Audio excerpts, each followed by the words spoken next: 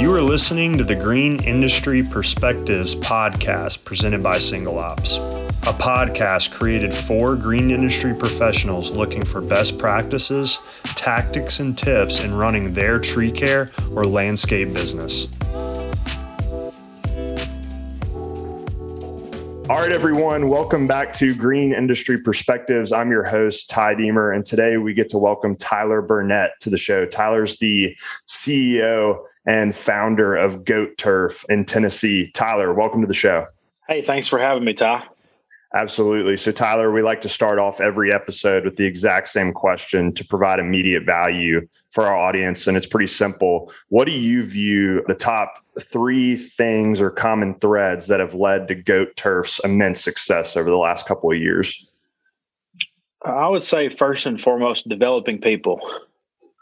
And we try to take every experience as a learning experience, whether it's good or bad or indifferent, and just continually improve every day. So the first thing that I always focus on with my team is how do I continue to develop them and myself?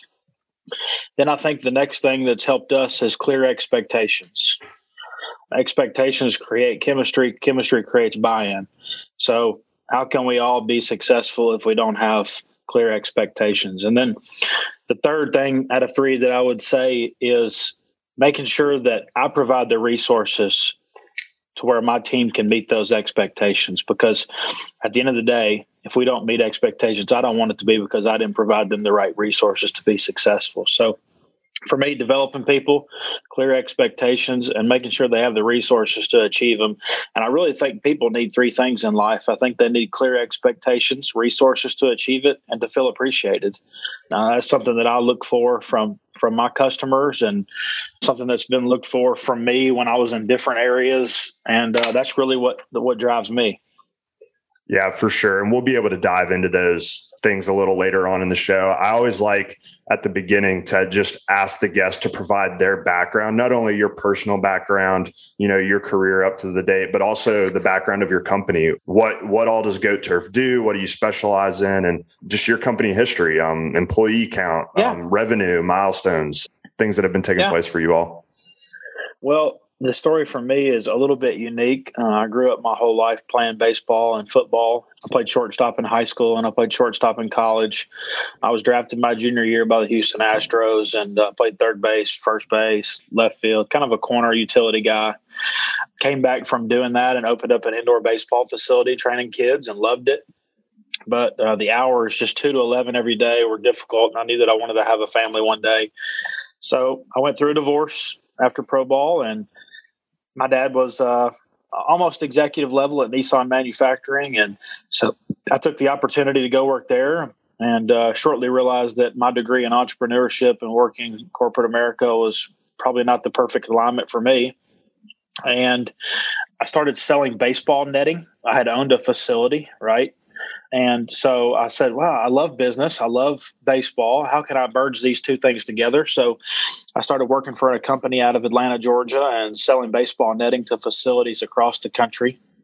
And I really did like that, but I knew deep down that I wanted to own a company, and I wanted to develop people, and I wanted to impact people. And from the sales aspect, you can obviously do that, but I wanted to do it at a different local level. Obviously, I'd like to take this thing huge, but I wanted to impact where we're at right now. And so I was on the driving range one day at my local country club, and I ran into a guy who used to work with me at Nissan. And we hadn't seen each other in a little while, and he came up to me. I was like, man, what are you doing these days? And I said, well, I'm selling netting and turf and stuff like that. And he said, dude, my cousin wants to do turf in his backyard. And I was like, okay. So I'm sitting here thinking he's wanting to do a baseball cage with 1 roll of turf. Well, yeah, we'll take care of it. So I go meet with him, and he shows me the plan. And there's not many houses in Murfreesboro, Tennessee. There weren't 5 years ago that were over $1 million. And I come up to this 6,200 square foot house that's going to be over $1 million in Murfreesboro. And it's beautiful and it's modern. And it's like, wow, this is a crazy opportunity. And he actually hands me the bid from somebody he's gotten from somebody else. He said, if you can get close to this, I'd rather just go with you. I'd rather go with a Murfreesboro guy. So I looked at it and it was $28,900. And I went, wow, there's some, there's some money in this. I didn't even know people did it. So I did like anybody else would do. I got on YouTube, I got on Google and searched like crazy and talked to a few guys that I knew in the grading and excavation industry and talked to them about it. And they were on board to help me. And then my father flipped some properties on the side and he has some guys that do hardwood and carpet and things like that. And I thought, wow, if you get a carpet guy, this should be easy, which don't make that mistake. Carpet and turf are nothing alike. That may be similar, but not close enough to be a huge deal. But so I got everybody together and I went down to Dalton, Georgia, where all turf and carpet is made in that kind of that region. And went to a few people and landed at Shaw and knew the Shaw name and just said, all right, here we go. So I met with him 2 days later at the kitchen counter and I said, I'll do this job for $21,000, but if you pay up front, I'll do it for $19,500. And he wrote me a check in full right there. And that was July of 2018. And that's when we started our company. At the time, I didn't have a name. I was trying to think, what do I want out of this? And I love golf, and this was a putting green. And I've always cut grass my whole life, from the time I've been 12 years old to, push mowing my grandmother's front yard to, growing it through high school and doing yards and then college. And I even cut grass with a crew of guys when I was playing pro ball. So it was so intriguing to me to begin with. So we did the job and there's something in this, we finished it in 5 days. I made a couple grand and I said, there's probably something with this. And I just learned so much over that course of the month with that one job and the studying and everything that I was doing. And so I went and toured some more turf facilities over the next couple of weeks. And I was at one of the manufacturing facilities and there's this huge gorilla on the wall. And I'll never forget that gorilla. And it's called Silverback Technology for one of the backings for one of the companies. But I'll never forget that logo on the wall. And I was like, I've got to have something like that can capture the attention of people and with my brand and what I'm trying to do. So I'm sitting on the back porch one night and I'm just out there kind of hanging out. I'm drinking a little bit of Jack Daniels and just kind of hanging out, just sipping. And I'm just thinking about a name and how I can come up with something so memorable, right? And I thought, if I did an animal that grazed grass, how ironic would that be that it's like you have an animal, you have goats in your yard, right? So I wasn't thinking goat at the time. I Googled animals that graze grass. And I can't remember what was first, but it was completely not in the picture. Cows was second, I believe, and goat was third. And I said, goat turf. Man, like greatest of all time, like a goat in your yard. And then on top of that, my wife and I met at a restaurant called The Goat in Murfreesboro, Tennessee. So with all three things just coming together. So I did like I would think most people do. I get on GoDaddy and I type in on the domains, you can search, is this domain available? And I type in goat turf and I hit enter. Goatturf.com available. $11.99. Make it happen. So I thought, there's no way. I get on Instagram, Goat Turf handle available. I get on Facebook, Goat Turf handle available. I get on Twitter, Goat Turf. I was like, I met my wife there. I mean, it's like an animal grazing grass. I want to be the greatest of all time at whatever I do. It's perfect. Yeah, the stars align for sure. So that's how Goat Turf came about. And that's kind of how we started our first project. It was pure accident. Like I said, I didn't even know people did this in their backyard at the time. And I don't know how I didn't. And that's part of the reason this market is growing so much is because there's no education of the market. People just think, oh, that's too expensive. I can't do that. Or they think of Home Depot AstroTurf that used to be on back porches in the 90s. Or they think of football fields. So it's just been an incredible ride. Like I said, we started in July of 18. I still had another full-time job, so I was doing it on the side. We did $100,000 in 2018. In 2019, I still worked that job, and we did $860,000. I think I had 4 or 5 employees in 19. Currently, we have 12 employees, and we did $3.1 million in 2020. So pretty much grown about 400% year over year so far. I've been super blessed to have some incredible people that trust me and get in the boat with me. And I think that's one of the things that's helped us. I mean, there's so many things that's helped us get to where we've gotten so far, but having people that are really getting in the boat with me and trust me. And you got to have people that trust you, because you ask them to do hard things. And so that trust in me and them has helped us go to a whole new level. And, just accidentally coming up with the Goat Turf brand and where it's gone, and it's catchy. I mean, there's probably 250 of these hats running around in Murfreesboro on any given night.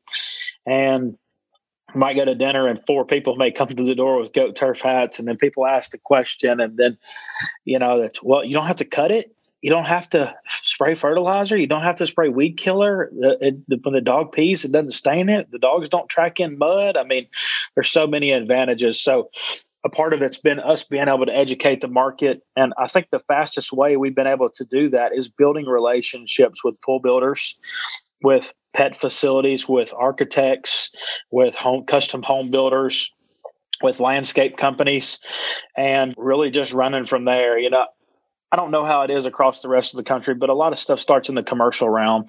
And you start seeing these at hotels and apartments, and then landscapers see it, and then pool builders see it. Oh, wow. Well, one of my biggest challenges is grass in the pool and not getting grass to grow around the pool. And my customer wants grass up to the coping, but it's going to look terrible.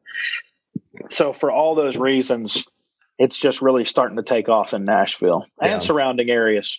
That's really cool. And one thing that I like you touched on is, again, it's not a massive time period. It's been 3 years. It's 2018 to now. And you touched on it in your top 3 things that have made you all successful. It's developing people. I'd love for you to dive into what it looked like to start just you bidding on a project and working with a few friends to get it up and going. And then 3 years later, you've grown a team to 12 people. How has that looked from a development of people side? What does that look like for you as the founder and CEO? It's been wild. I remember first starting out, and I thought, how in the world am I going to price this? I have no idea. So we started on Excel sheets like most people do and tried to put together cost. And you get through the first year and your sheets are showing you made all kinds of money, but your bank account's not, and you're trying to figure out what in the heck happened. And so I think the biggest thing for me early on is that I had a couple labor guys, and and I was in the field too. I installed for the first probably 10 to 12 months of this company. So the biggest thing for me was understanding both sides, the sales and the operation sides of things. So knowing it from both things, and then from a high level standpoint as an owner or CEO of what direction we want to go, me having all the experience in the different areas has really helped. So really just understanding what kind of people we need, and then what we need out of those people. And when an employee comes on, them understanding the role they're going to play, and them buying into that role, and then developing them in that role, and just developing them in the way they think. Let's give one example, right? This morning, if we leave the shop at 8 a.m. instead of 7 o'clock, we're never going to get that hour back. Mm-hmm. That's an hour that's completely gone. So that's just one thing this morning that, I was talking to one of my guys, and, hey, you weren't prepared coming into this morning, and you don't see that it cost you anything. But when you don't get to the job till 9 a.m. and you could have been there at 8 a.m., that's an hour that you're never going to be able to recoup. We've got the sun shining, the base is done, it's ready for turf. You never know if we're going to have rain tomorrow. You got to take full advantage of today. So it's little things like that, and really just understanding how to be more efficient. I think my time at Nissan helped me learn so much. We built 2 cars every 58 seconds. So we built over 600,000 cars, and I forget, 2015 or whenever I was there. So me having that experience of that too, and just when I see some of the guys double handling things, and hey, just do it one time the right way. They don't go out there and shoot grade immediately. They start setting up our nailer board around the perimeter. Hey, just shoot grade and make sure you're right first, and then you can just work. Spend the extra time on prepping. There's so many different ways that we've developed the guys, and it really just depends on the role, and really just looking at how do we get more efficient. For instance, every one of my guys has iPads now, and we all use single ops, obviously. And so everybody gets, I have one guy now running the show from a scheduling standpoint, and he assigns everybody to where they can just get on their My Day tab and they know exactly where they're going, what the customer's name is, what's on the work order, what materials to load up. They can, as soon as they're loaded up, they can press it on their GPS and know exactly where they're going. One guy was talking about, man, we always spend 20 minutes at the gas station. I said, well, why don't we get a fuel pump here? So now we have a 1,000-gallon diesel tank here. So we fill up here. Why do we do it? Because we don't waste time at the gas station. The guys don't go inside to get Powerades and Snickers.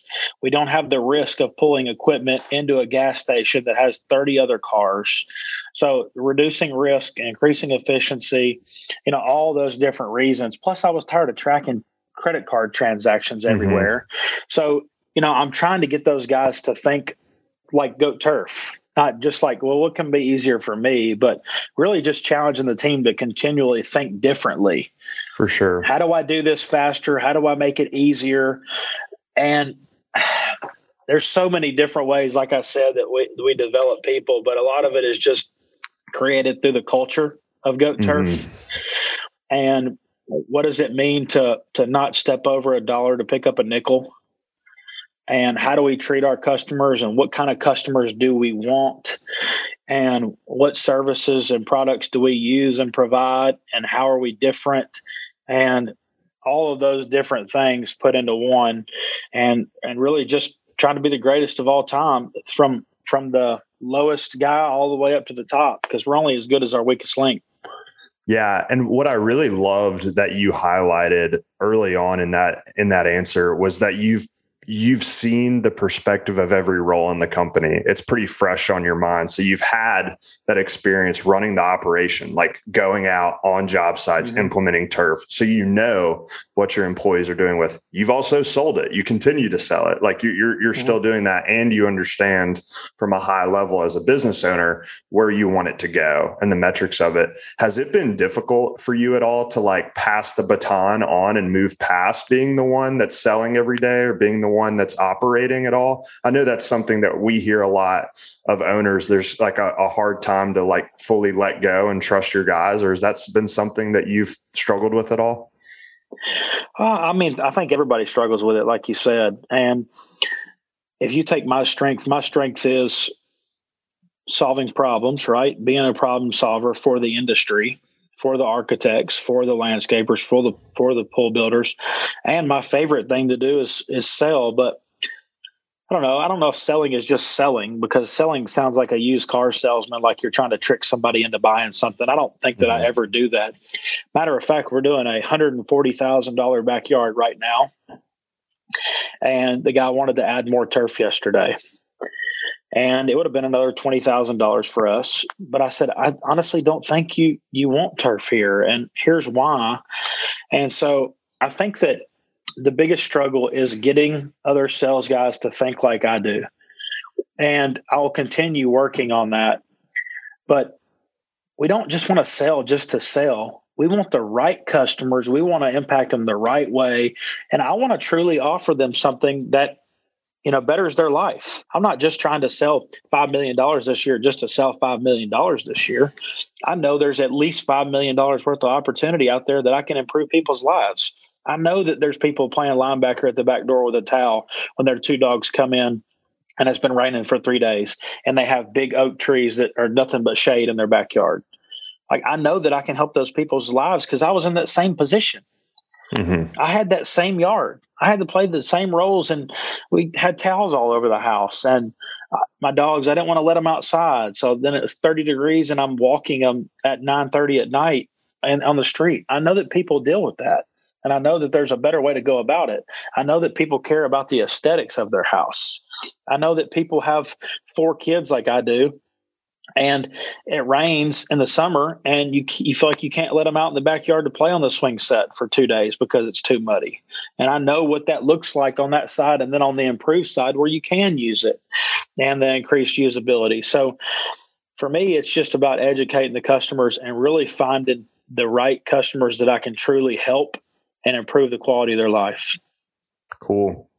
Yeah. So switching topics here, you touched on the branding of your business early on, Goat Turf. Anybody that's listening, look in the episode card, you'll be able to see their logo. It's one of our favorites. It really is a cool image. But, I don't think in the green industry or in the turf industry, branding is something it's not always prioritized.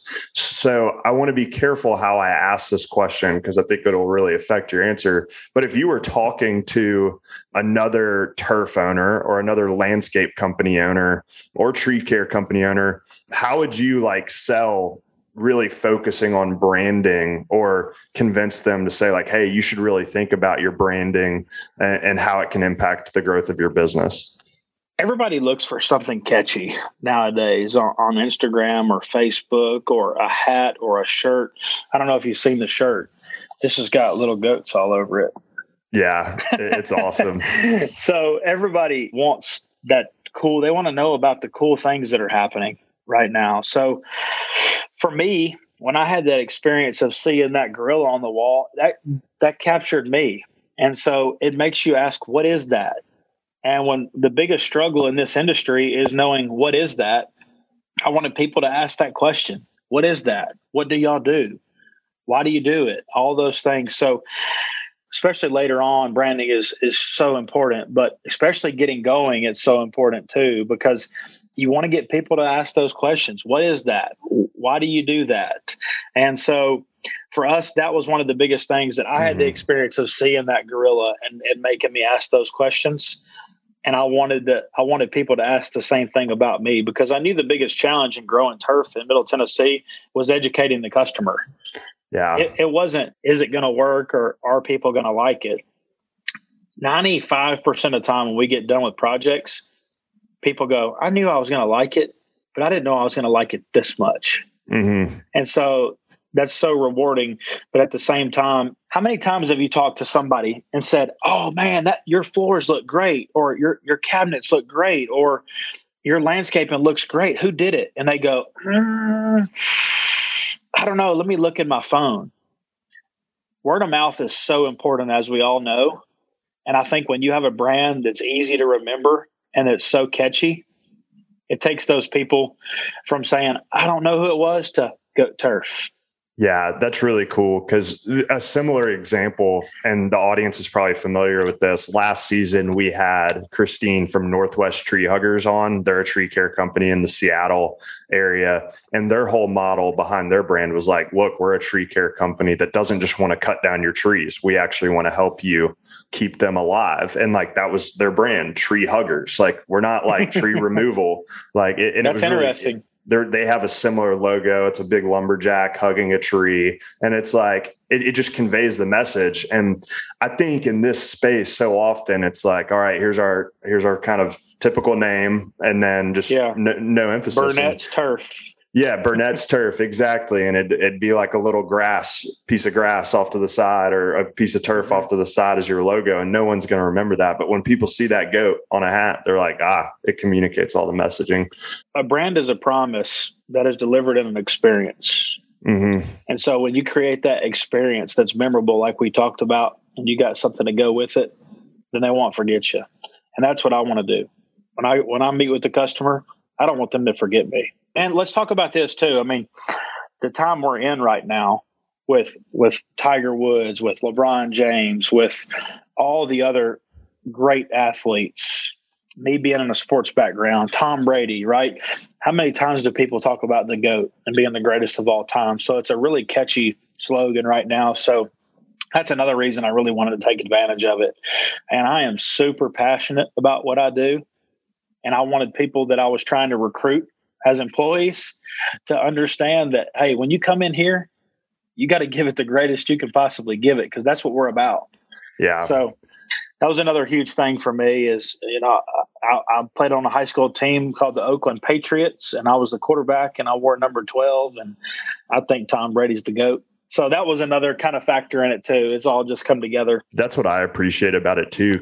And you've mentioned it a few times throughout our conversation. It also not only is it a great branding tool for your customers and as you're going to prospects properties and it conveys that message, but it more importantly, probably it conveys the message internally. It lets people know, like, look, like we're not just trying to be the best in Murfreesboro. We're not just trying to be the best in Tennessee. Like we want to set a standard in the industry, and that like takes place on every job site, on every call, and it just holds your team accountable. And you talk about culture, your culture's built into your company name. And not a lot of people can say that because their company name is probably titled Burnett's Turf or something like that. So that's awesome. Yeah, I love that. That was a great point.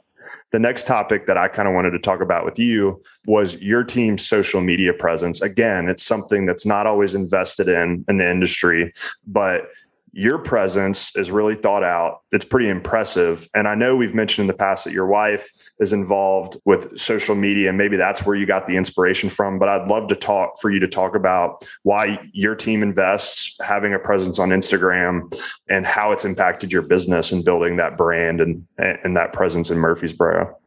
Yeah. So when I met my wife, she had a business making leather baby moccasins and leather pacifier clips and hair bows. And when we met, it wasn't like, I want to date this girl.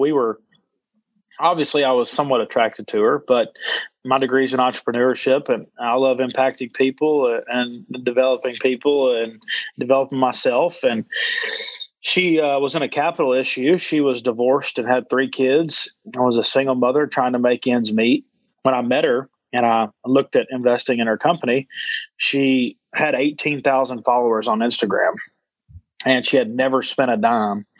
And part of the reason was because she made a great product, but part of the reason was because she had a cool story too. So when I started getting on board with her and the business, we weren't even dating yet. And really we were able to, when I first met her, she was 6 weeks out from when a customer ordered. And I told her that I was interested in investing in the company, but she needed to shut the website down and she had 1 week to get all these orders caught up. And she said, I can't, there's no way. I've got 3 kids by myself. I just can't do this. And I said, do not post on Instagram. Don't post on Facebook. Shut the website down for a week and get caught up. If you can do that, I'll invest in the company. And she's like, I can't do it. And I just left. So that was on a Monday. On Wednesday, she called me and says, hey, I'm caught up. So I was like, okay, you're serious. So there was a few huge bottlenecks in the production. First thing, she was hand cutting all the moccasins out by hand. So I went to a local company that made presses and dies, and we got some dies and presses, and we did that. And then she did some embroidery on them, and so we bought an embroidery machine. So she was driving 45 minutes to get stuff embroidered and drive back, and so we improved some of that stuff. But it was just such a unique opportunity because in a year, she took the Instagram from 18,000 followers to 60,000 followers in 1 year with zero money spent. So during that time, we rebranded too. I mean, her name of the company was Sugar Babes Moccasins at the time. And when you Googled anything like that, their inappropriate stuff came up. So we went through a rebrand and never spent a dime on Instagram. But the biggest thing that changed our Instagram presence, we hadn't had sales in about 4 days. And I told her that we were going live on Instagram and I was putting her on it. She had never really showed her face that much. And I put her on it that night and we sold like $5,000 over the course of 3 hours. And she was probably live for a little over an hour. And she got done with that. And she was like, oh my God, I was so nervous the whole time. And I was like, people want to buy from you. They don't want to just buy. And everybody buys from Amazon. Not everybody. A lot of people buy from Amazon right now, but it's because it's so easy. I said, so people want easy, but they also want to know what they're buying and who they're buying it from. Tell your story. So the more we did that, the more I realized Instagram is a chance to tell your story for your customers to know who you are and what you do and how you do it and why they should choose you. And it's becoming the new Google. And so when we got going with Goat Turf, I knew instantly, honey, you got to do this. So she got to flip the script on me and she's like, well, you got to get on live and you got to get on video. It's got to be your face this time because now you're behind this. So through all those experiences we've had with that, I realized how important it was and how we grew. And it was an e-commerce business. It was definitely different, but people don't trust you until they go to their social media. It's kind of like doing your due diligence, right? When you're looking to hire a company, it's just become part of the new due diligence. And they look at your Google reviews and they look at your Instagram. They want pictures of your work. They want to know why I should choose you. I understand that, Instagram is a big part of that now. And so I think it's imperative that you do it. Yeah, I think it's really cool too, because I follow your page, keep up to date with it. And a few other companies in the space do this, but in this industry, people are extremely prideful of their work. You're proud of the backyards you're working on. Landscapers that do a big design build project, they love their work. It's a form of art, and they're prone to share it with their peers and be like, look what we did. Like, isn't this awesome? But there's validation in putting that on a social media platform, because when what you were talking about, where a prospect comes to your site or comes to your Instagram page, they want to see that pride in your work. They want to see the projects you've been working on. And I love how your team shows the progression of projects. It's like day one, like clearing a site, and then like all the way through for the final touch of the backyard. And people get to see like, oh man, that could be my yard. I could have that improvement. Well, I think it goes back to educating the customer too, Ty, because a lot of people think that we show up and roll out this pretty green turf on top of their grass and it's just perfect. And there's so much more to it.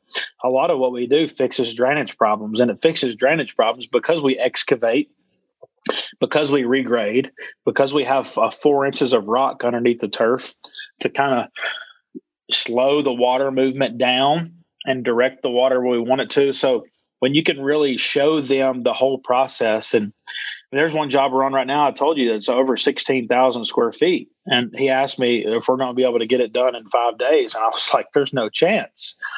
If I could get this done in 5 days, I'd be on top of the world, but I'll keep striving to where I can figure out how to get it done in 5 days. But let me educate you on everything that goes through this. And then price wasn't as big of an objection anymore when they understand what equipment has to be used and what trucks have to be used and how much different material. I mean, when you tell somebody your yard's going to cost $20,000, they're like, for some fake grass. But when you educate them on everything you're going to fix, and then all the process and all the different materials that are involved, you kind of get them to understand the value.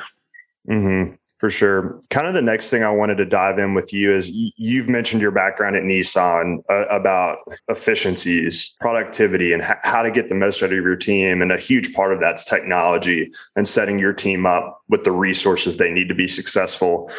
We've talked a lot about sales strategy, and we've talked a lot about how to brand yourself and kind of all of those things. But how has technology played a huge part in your team's success? And why has it been something that you feel like it's been such a necessary investment? I mean, the biggest thing that I saw coming in was that if I sold with Excel, how do I get that information that's in my head and on this piece of paper to my team? Mm-hmm. And I realized that I couldn't really do that through Excel without multiple handling and all those different things that had to go into the job. And it just you had to go there at the job, and you had to, hey, this is what I'm talking about with this and what I'm talking about with that. And I needed something that was all together. And then how do I clock people in and out? And then how do I invoice, and how do I get them to accept a proposal to where it's, a contract, instead of just, oh, hey, Johnny, I'm going to do this for 20 grand. Are you good? Yeah. Go ahead. I wanted to make it something. Customers like clear expectations too. Mm-hmm. And a lot of my customers want to pay as soon as we get done. But if I had a broken process with invoicing and I had it separate from my Excel sheet and I had all those different things, it just made it so difficult. And going back to the efficiency thing, if I got to go home and invoice every night, it's frustrating. I should have a system that goes from the lead to the proposal to the invoice to the follow-up and communication. I saw a communication gap that, hey, you're on the schedule for tomorrow. And then when I knew there was a software that you could just hit a button that says email and click the template that says your job's on the schedule for tomorrow, I just really wanted to improve that communication. I wanted the organization. I knew that I couldn't scale this company if I had to be the one on Excel and the one going to the job. So I think some of the biggest things for me were double handling, organization, being able to scale, job costing was humongous for me. I think so many people say, oh, I can do it for $10 a square foot. And sometimes that may be a huge win, and sometimes that may be a huge loss. So understanding when I give a customer a cost and I have a system that's a template built where I know I didn't miss anything and I know exactly what I'm going to have in it and where I need to be, then that's humongous for me. So there's been plenty of times that I've been $5,000 higher on a job, $8,000 high on a job, and I can explain them line by line why my price is that price. Mm-hmm. And so there's so the reporting, right? The timesheets and clocking in on a specific job, so I know how much labor I've got in that job. All the true costs going into a job, the communication with the customer, so many different reasons that I knew that I had to do that if I was going to scale this company. And because think about how frustrating it is for employees that come in every day and go, okay, what are we doing today? I mean, I'm not a planner, but I still like to have an agenda for what I'm doing the next day. And I know that other people are like that too. So for recruiting people and understanding that this is how many jobs we got on the books. This is where you're going tomorrow. This is who the customer is. This is the pictures of the job. Here's the pin location of where you need to park and where the area of the turf is. And I couldn't imagine running a company without it. I mean, we would be lost as last year's Easter egg. And I see people that do it all the time, and I'm like, look, you have got to invest. I didn't say you've got to get. I said you've got to invest in software because you are running around like crazy. You don't even know where you're going. You're just running in place. I mean, you're just all over the place. So for me, it's an investment, and it's such a small investment for such a huge reward. When I first started with Single Ops, I was probably doing $20,000 a month. And there's some months now we're doing north of 400,000 a month. And the biggest reason is because I can show up at a job site. I can measure it. I can draw it out. I can plug in my materials. I can plug in my overhead. I can plug in all the things that I know that are going to go into that job. I can leave the right internal notes for my installers. I can put custom notes in for the scope of work for the client notes. And I can present a proposal to them in 20 minutes. It blows them away. Mm-hmm. So recently, probably in the last 6 months, we've started charging for consultations. And so I've lost some opportunity possibly because other people do it for free. But what I realize is those people are probably not my customer anyways, and they're probably shopping based on price. And with no education in this market, they don't know the difference in the turf I'm using and the turf somebody else may use. And when we have a 3-color face yarn and they have a 2-color, we have a 126-ounce product and they have a 70-ounce product. And my drainage is, over 100 inches an hour and theirs is 30. And they use a crusher run base that won't drain and it's going to absorb ammonium in the dust and stink, and mine won't. And they're going to use nails around the perimeter. And I'm going to use plastic lumber around the perimeter. I might be $1,500 higher, but you're not going to call me back. Mm-hmm. We had a tornado coming through Nashville, probably about a year ago. I had 0 callbacks. So I just want to do it right one time. Yeah. I want the customer to appreciate the value we bring to the table. And I want us to both win at the end of the day, because everything that we do, whether it's my employees or my vendors or my customers, everything for me is about a win-win relationship. Cool. Well, I have 2 final questions for you, and then we'll wrap it up. But I like to ask this question, and I think it'll be interesting just from your perspective of the great growth you all have had over the last couple of years. If you could go back in time and tell yourself when you were first starting Goat Turf in 2018 and give yourself one piece of advice that you now know, what would that be? I mean, honestly, and this is not because we're on a Single Ops podcast, but I would have invested in software from the very beginning. Because what I didn't know the first year I was in business is what true cost I had in it. And I didn't really have a template built. And every time I was typing in materials, and I spent so much time on trying to develop a proposal and then getting to the end of the job and not making money and not understanding why. I would have really, from the very beginning, I would have dove in with software so that I could have grown so much faster, because I would have had a letterhead at the top, and I would have sent a proposal to get e-signed, and my guys would have known where the address was, instead of me being on a call and them texting me going, "Hey, what was the address of that Jones job?" And all of those things. I really would have dove into software so much faster. And then, like anything else, I would have toured all the manufacturing facilities early on. And I wish there was somebody in Nashville that I could have gone to and been like, "Hey, look, I'm doing this turf thing now. What do you do? How do I do it?" So I probably would have gone to, I'm with Sinlon now. And if I would have known about them early on, I probably would have gone to them if I understood the value they brought.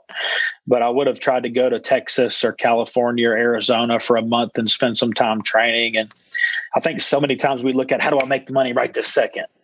And sometimes you got to take a step back and you got to say, I'm going to invest and not necessarily spend money, but sometimes just not make money and learn more so that I can scale so much faster. So probably some different training would have been on there, instead of watching YouTube videos till 2 a.m. in the morning and not getting the correct information that I needed. But I would say definitely software from day one. And probably the first few months I would have spent more time just training and not just jumping right into it, because a few jobs that we did cost us. They cost us, but they didn't, because I could have just said, "Oh no, that's not our problem," and left. But I probably would have had some terrible reviews. Some of those people, I built relationships over the mistakes with them. And they said, "You know what? This kid cares. This guy cares. He made a mistake, yes, but he fixed it." And for that, I respect him. And then I was doing the neighbor's yard. And I think without that, we wouldn't be where we are today. For sure. Yeah. So I always like to wrap up every episode with this question. And we spend a lot of time on this podcast reflecting back on what's taken place up to date. But I always like to finish with a forward thinking question. And it's pretty simple. It's just, what comes next for you? What comes next for Goat Turf? And what are you most excited about going forward? I love business. I love win-win relationships. I love seeing other people be successful. The next thing for me that I really look forward to is expanding outside of Middle Tennessee. And with Sinlon, we own the territory of Tennessee and the Panhandle of Florida from Tallahassee west. So right now I'm trying to build relationships with people in Knoxville, Memphis, Hattiesburg, Mississippi, Mobile, Alabama, Pensacola, Florida, Destin, Florida, Panama City Beach, Florida, Tallahassee, Florida. And I really want to have some partners in those areas that I can help them get from day one of turf to skip ahead to year 3, to know how to bid, to know how to do the job, to know all the lessons learned, like not getting the software, like all the things we just talked about, and help them progress so fast. Not just from a money standpoint, but just really those hard lessons learned. Just learn from me. Learn the mistakes I made. Let me work with you, because I want you to win too. And so we're really, really excited about that. We have an apparel line coming out. I have a printing company as well called Goat Imprints. And we have a printing company. We're doing custom polos. I'm finalizing all my sizing packages and things right now. So we're really excited about that and helping people with the branding aspect of things. We talked about how important branding is. I also have a sports facility inside my warehouse that I'm really excited about. It's called Goat Sports. I have 3 baseball and softball cages, and I have an indoor putting green, and I have a TrackMan golf simulator with a bar. So we're excited about continuing to build relationships with our architects and pool builders and landscapers in that space, but also for the community to be able to use that. I also have a podcast called the Goat Consulting Podcast, and we're very excited about that and really just sharing our experiences. And really at the end of the day, when I first started this, I asked myself, why do I want to do this? And the biggest reason I want to live life, not just do business, but why am I here? Why have I been put on this earth? And for me, it's about developing people. And really, I want to impact as many people as I possibly can. So that's really what I look forward to. I look forward to people that are hungry and want to improve their life, both financially and just from a mental standpoint and a life enjoyment standpoint. And I just want to partner with those people, and I just want to grab the bull by the horns and just go. For sure. Well, Tyler, I've really enjoyed our conversation, unpacked a ton of information in the last 45 minutes that I think the audience will get a ton of value out of. Thanks so much for your time. And if anyone out there was interested in Tyler and what everything that Goat Turf is doing, go check out their Instagram. Pretty simple handle, Goat Turf, like you mentioned earlier, and go see everything that they're doing. It's really encouraging to hear. And Tyler, we really appreciate your time and look forward to seeing how y'all grow across 2021 and beyond. Well, Ty, I really appreciate it. Thank you for having me on. Thank you for everything you do with Single Ops, and thank you for everything you've done for everybody in my organization. I know that we wouldn't be where we're at right now without you guys. Like I said, the biggest thing for me is impacting people, and with the software that you guys have provided us, it's helped me impact my employees and my vendors and my family and so many more people. And for that, I'm really appreciative. So thank you guys, and look forward to talking to you again soon. Yeah, thanks, Tyler. Talk soon.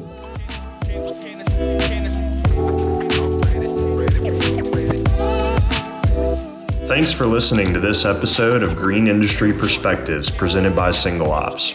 If you got some value out of this episode, drop us a 5-star review on your favorite streaming platform. And don't forget to become a pro member of the podcast at singleops.com/podcast. As a pro member, you'll get notified of each new episode, access to exclusive bonus content, and be entered in to win some great prizes. Thanks, and don't forget to tune in next week.